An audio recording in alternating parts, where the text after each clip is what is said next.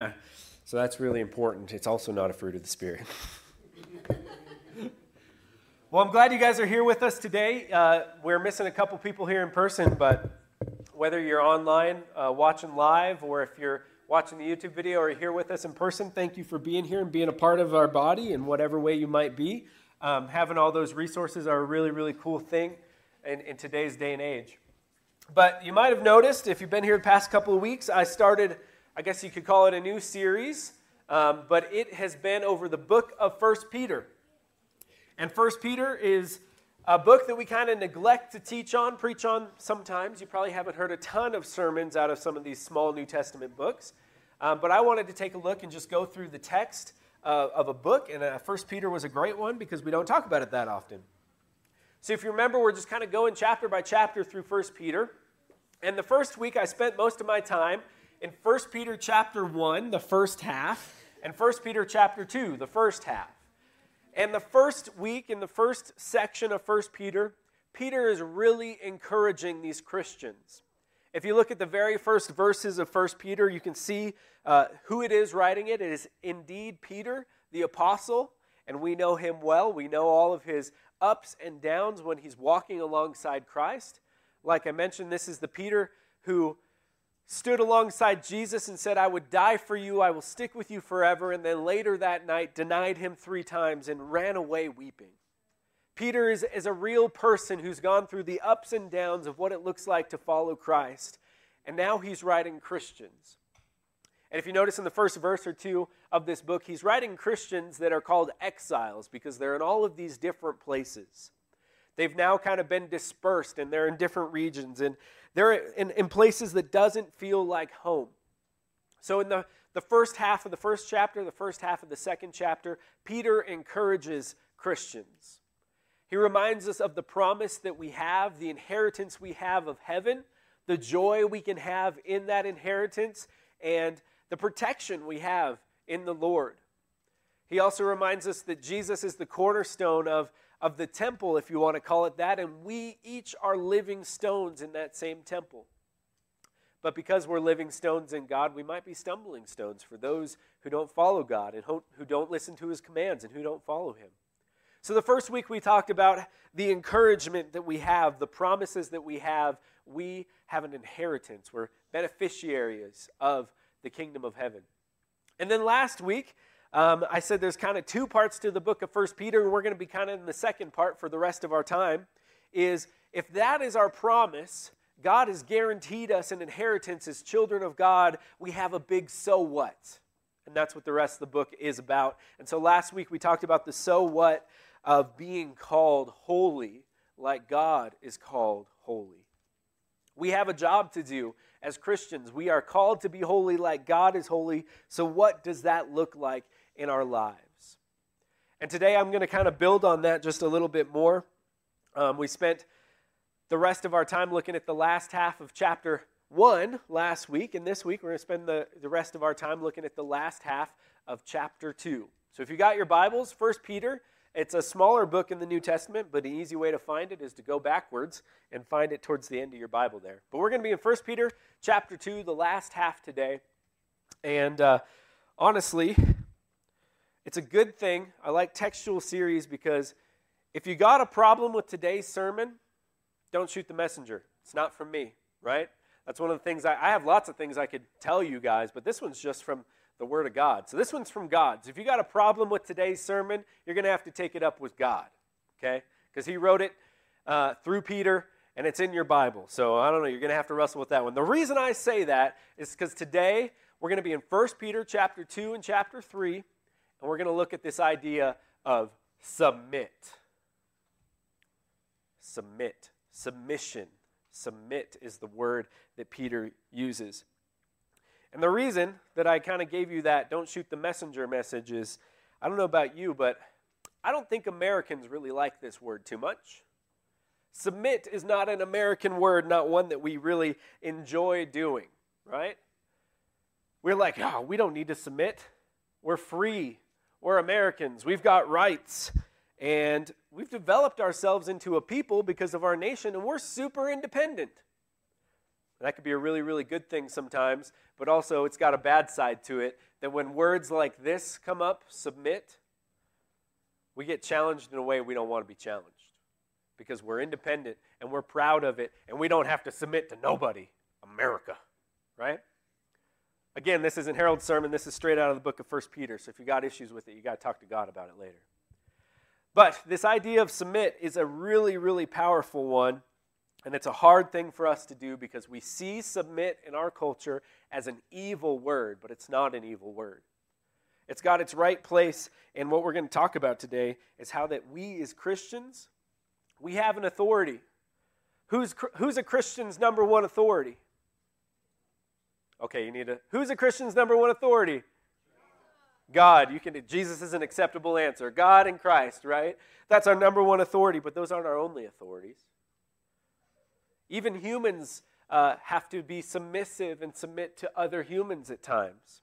And so what Peter's going to write about here in chapter 2, and we're going to head over to chapter 2, verses 13 through 25 to get us started today, is that sometimes we even have to submit to other people as humans. What do you guys think of this picture right here?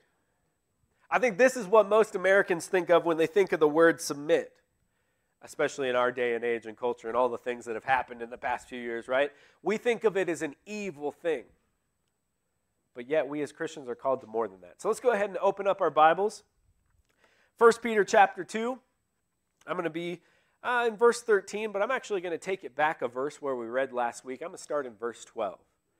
So no cheating today. You got to look up the Bible verses on your own. They're not up there. 1 Peter chapter 2. I'm going to start in verse 12 through 25. This is out of the NIV version. Live such good lives among the pagans that though they accuse you of doing wrong, they may see your good deeds and glorify God on the day he visits us. Submit yourselves for the Lord's sake to every human authority, whether to the emperor as the supreme authority or to governors, who are sent by him to punish those who do wrong and to commend those who do right. For it is God's will that by doing good you should silence the ignorant talk of foolish people. Live as free people, but do not use your freedom as a cover-up for evil. Live as God's slaves. Show proper respect to everyone. Love the family of believers. Fear God. Honor the empire. Slaves, in reverent fear of God, submit yourselves to your masters, not only to those who are good and considerate, but also to those who are harsh. For it is commendable if someone bears up under the pain of an unjust suffering because they are conscious of God. But how is it to your credit if you receive a beating for doing wrong and endure it? But if you suffer for doing good and you endure it, this is commendable before God. To this you were called, because Christ suffered for you, leaving you an example that you should follow in his steps. He committed no sin, and no deceit was found in his mouth. When they hurled insults at him, he did not retaliate. When he suffered, he made no threats. Instead, he entrusted himself to him who judges justly. He himself bore our sins in his body on the cross, so that we might die to sins and live for righteousness. By his wounds you have been healed. For you were like sheep going astray, but now you have returned to the shepherd and overseer of your souls. It's a big section of Scripture. It's the first section we're going to look at today. But if you just look at it and kind of take a step back and see what the whole purpose of it is it's the idea of submit. The idea of submission. And so, you feeling challenged yet? Like I said, I don't think we're good as a culture at this idea of submission. It's a hard thing for us as Americans in 2023. Submission. The idea of submit. But when we read what Peter's writing here, what God is writing through Peter, you might notice I started all the way back in verse 12. God is telling us to live good lives in the world. That's what we ended with last week in chapter 2, the beginning. I guess it was 2 weeks ago. Chapter 2, verse 12. We talked about that for just a second. So if we are to live good lives in the world that people can see Christ through us, what is one way that we do that? Well, it's submission. It's the very first word of 1 Peter chapter 2, verse 13 is the word submit. A challenging word. Submit for the Lord's sake to every human institution or be subject to everyone. It's challenging. We need to submit not only to God, but to other people. Again, this is not a sermon from me. This is a sermon from God. Just reading you the text. You can be mad with him later. Submission's a hard one. I don't know about you, but I wrestle with this one. I think we all wrestle with this one. Submitting to people, authorities, people above us is really, really difficult. But think about these people for a second. 1 Peter is written to exiles in various countries of various places who aren't at home. And the first thing Peter comes out the gate and says here in chapter 2, verse 13 is, submit to the authorities, to the empires, to the rulers, to the governors. And he says that to people who are living in a foreign land where they probably don't understand the authorities or the governors or the laws. They're not theirs. And so if you were to take your human perspective on that, the easy thing to do as an exile in a foreign land would be to deny the foreign land's laws, the foreign land's governors, the foreign land's emperors.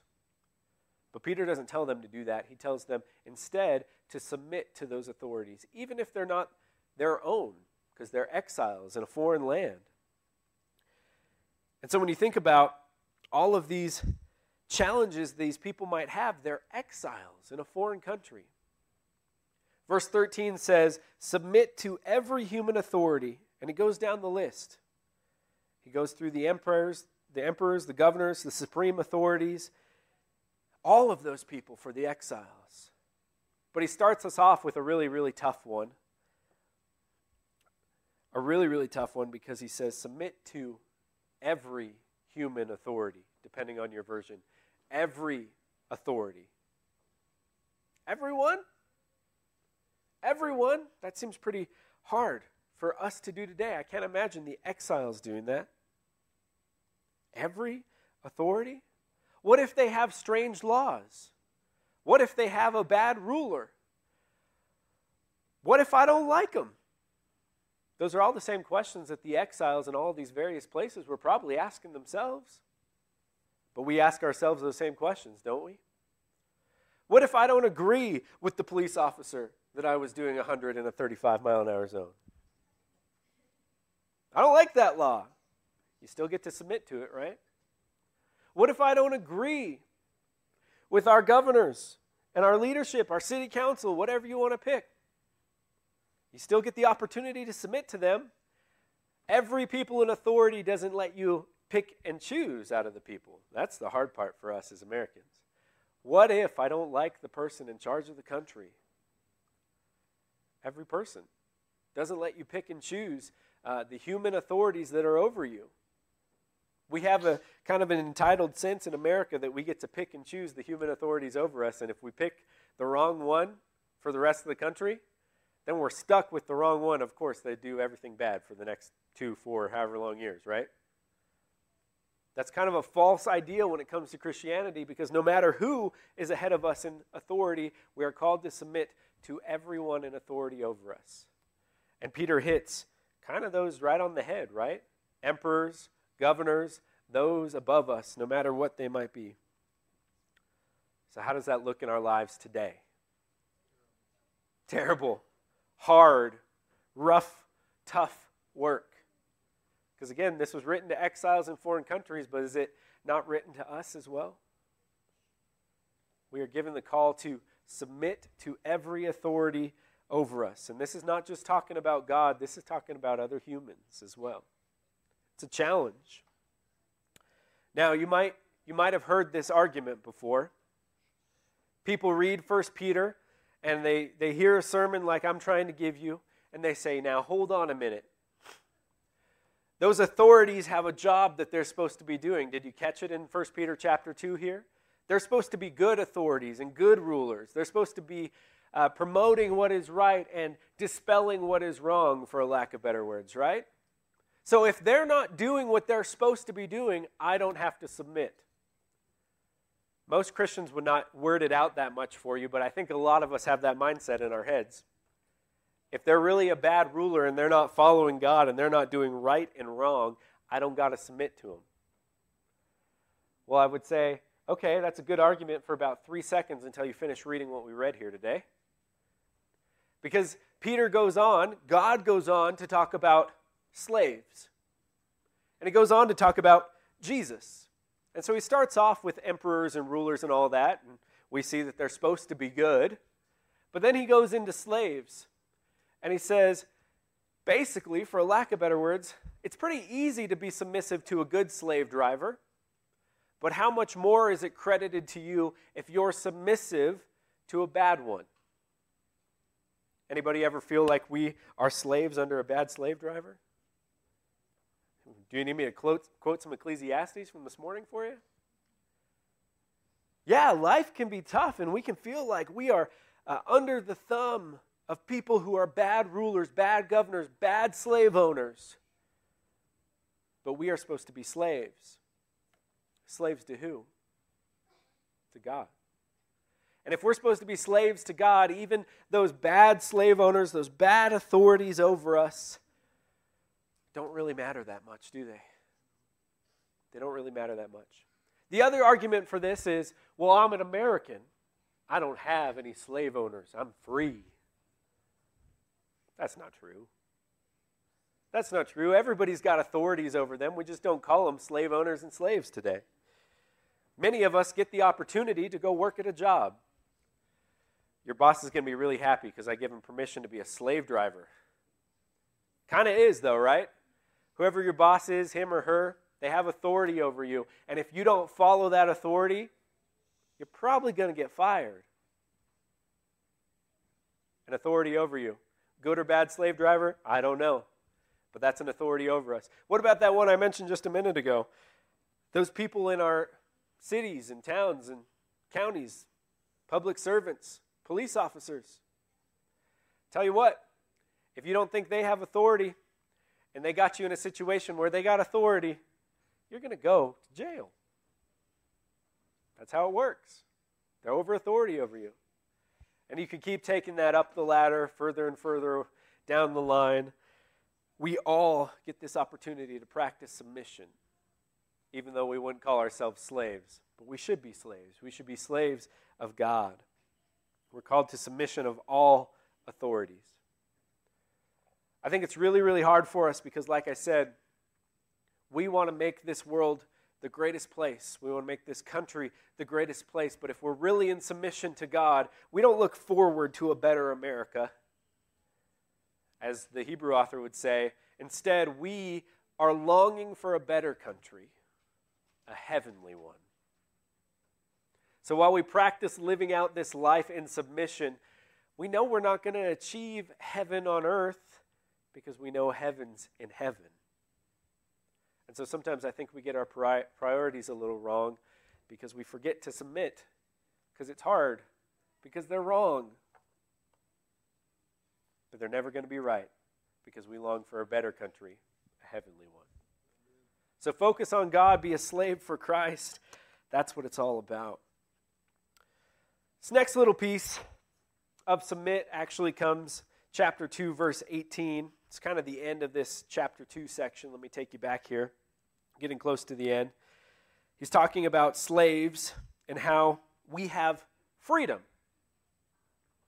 So he goes from slaves and then he goes to talking about freedom. And that is something that I think we all hold very dearly to our hearts, is the freedom that we have in Christ. We're no longer bound by the bondage of sin. We're no longer entrapped in our old lives, but rather Jesus Christ has set us free. That is the true definition of freedom. But we have a challenge with freedom, is to not give in to evil, but instead to become a slave to God, like I've mentioned. The freedom we have doesn't entail us to not submit to anybody. It doesn't make us better than anybody, but instead it gives us a challenge now that we have freedom to be in submission to God, and now, like Peter's saying, be in submission to those earthly masters. We're called to submit And that's the example that Jesus gave. That's the very last part of chapter 2 right here. The example that Jesus gave is he submitted to authorities and he suffered for it. I invite you, if you've got an extra chunk of time this week, go look up in the Gospels, find stories of Jesus interacting with authorities. You'll find a lot. And you might dig through them and be like, okay, so is Jesus submitting to authority here or is he not? Depending on your perspective, you could probably find answers for both, right? Oh, he healed on the Sabbath. That was not submitting himself to authorities.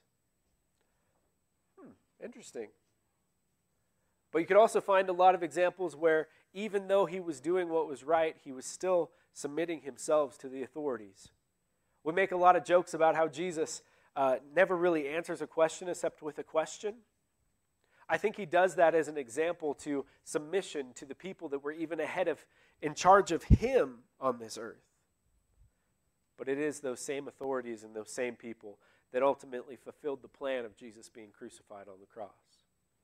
So if you really want to think about submission, I invite you to dig through Jesus' example, see what you come up with. I think that'd be kind of an interesting one. Peter's challenging us to submit like Jesus did, to submit to God before and then the human authorities ahead of us. That's chapter 2 of 1 Peter, but I also want to look here at chapter 3. Because oftentimes you'll probably hear a sermon, and that's exactly right before the preacher gets fired, about submission to authorities in 1 Peter chapter 2. But I don't think the idea of submission stops at 1 Peter chapter 2, verse 25 right there at the end. I think it also continues into chapter 3.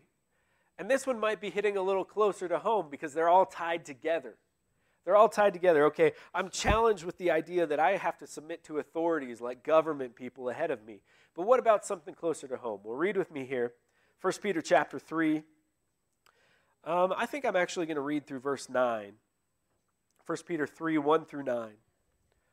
Wives, in the same way, submit yourselves to your own husbands, so that if any of them do not believe the word, they may be won over with words by the behavior of their wives. When they see the purity and reverence of your lives, your beauty should not come from outward adornment, such as elaborate hairstyles and the wearing of gold jewelry or fine clothes. Rather, it should be that of your inner self, the unfading beauty of a gentle and quiet spirit, which is great worth in God's sight. For this is the way the holy women of the past who put their hope in God used to adorn themselves. They submitted themselves to their own husbands, like Sarah, who obeyed Abraham and called him her Lord. You who are daughters, if you do what is right and do not give way to fear. Husbands, in the same way, be considerate as you live with your wives. Treat them with respect as the weaker partner and as heirs with you in this gracious gift of life, so that nothing will hinder your prayers. Finally, all of you be like-minded, be sympathetic, love one another, be compassionate and humble. Do not repay evil with evil or insult with insult. On the contrary, repay evil with blessing, because this is what you were called, so that you may inherit the blessing. So like I said, we just spent a considerable amount of time on a challenging topic of submitting to authorities all over this life that we're living, human authorities. And we get to 1 Peter chapter 3, and I love the transition word. He says wives, okay, we got that. But then he also says in the same way, meaning this is a continued thought about this idea of submission. And he's going to continue on talking about submission. So I'll just go ahead and quickly wrap up the sermon here and say, wives, submit to your husbands. No, it's not that simple, is it? That is what Peter starts off and says. Wives, submit to your husbands. That's what a lot of us men like to just quote that one to you real quick. Wives, submit to your husbands. But if you actually take a look at what God is writing through Peter here, he's still on the same idea of submission under God. And part of that is this thing that's close to home, the relationship you have with your spouse. Wives, submit to your husbands. What? But there's also a husband's part of that too, isn't there? Husbands, live with your wives. That's kind of a mean way to say it. Husbands, live with your wives. The challenge is still there, not just for the supreme authorities over us, but for one another in our own household. How are you going to work out living together under God? Well, you got to be in submission to one another if you're married. It doesn't work very well if one is ruling over the other or the other isn't submitting to another. You've got to work together. This idea of teamwork did not come from nowhere when we talk about it at weddings. We have a relationship at home that falls under the same category of submitting that Peter's talking about here. So I invite you, don't write off 1 Peter chapter 3 when it comes to the idea of submission. I think 2 and 3 work together in quite a great way.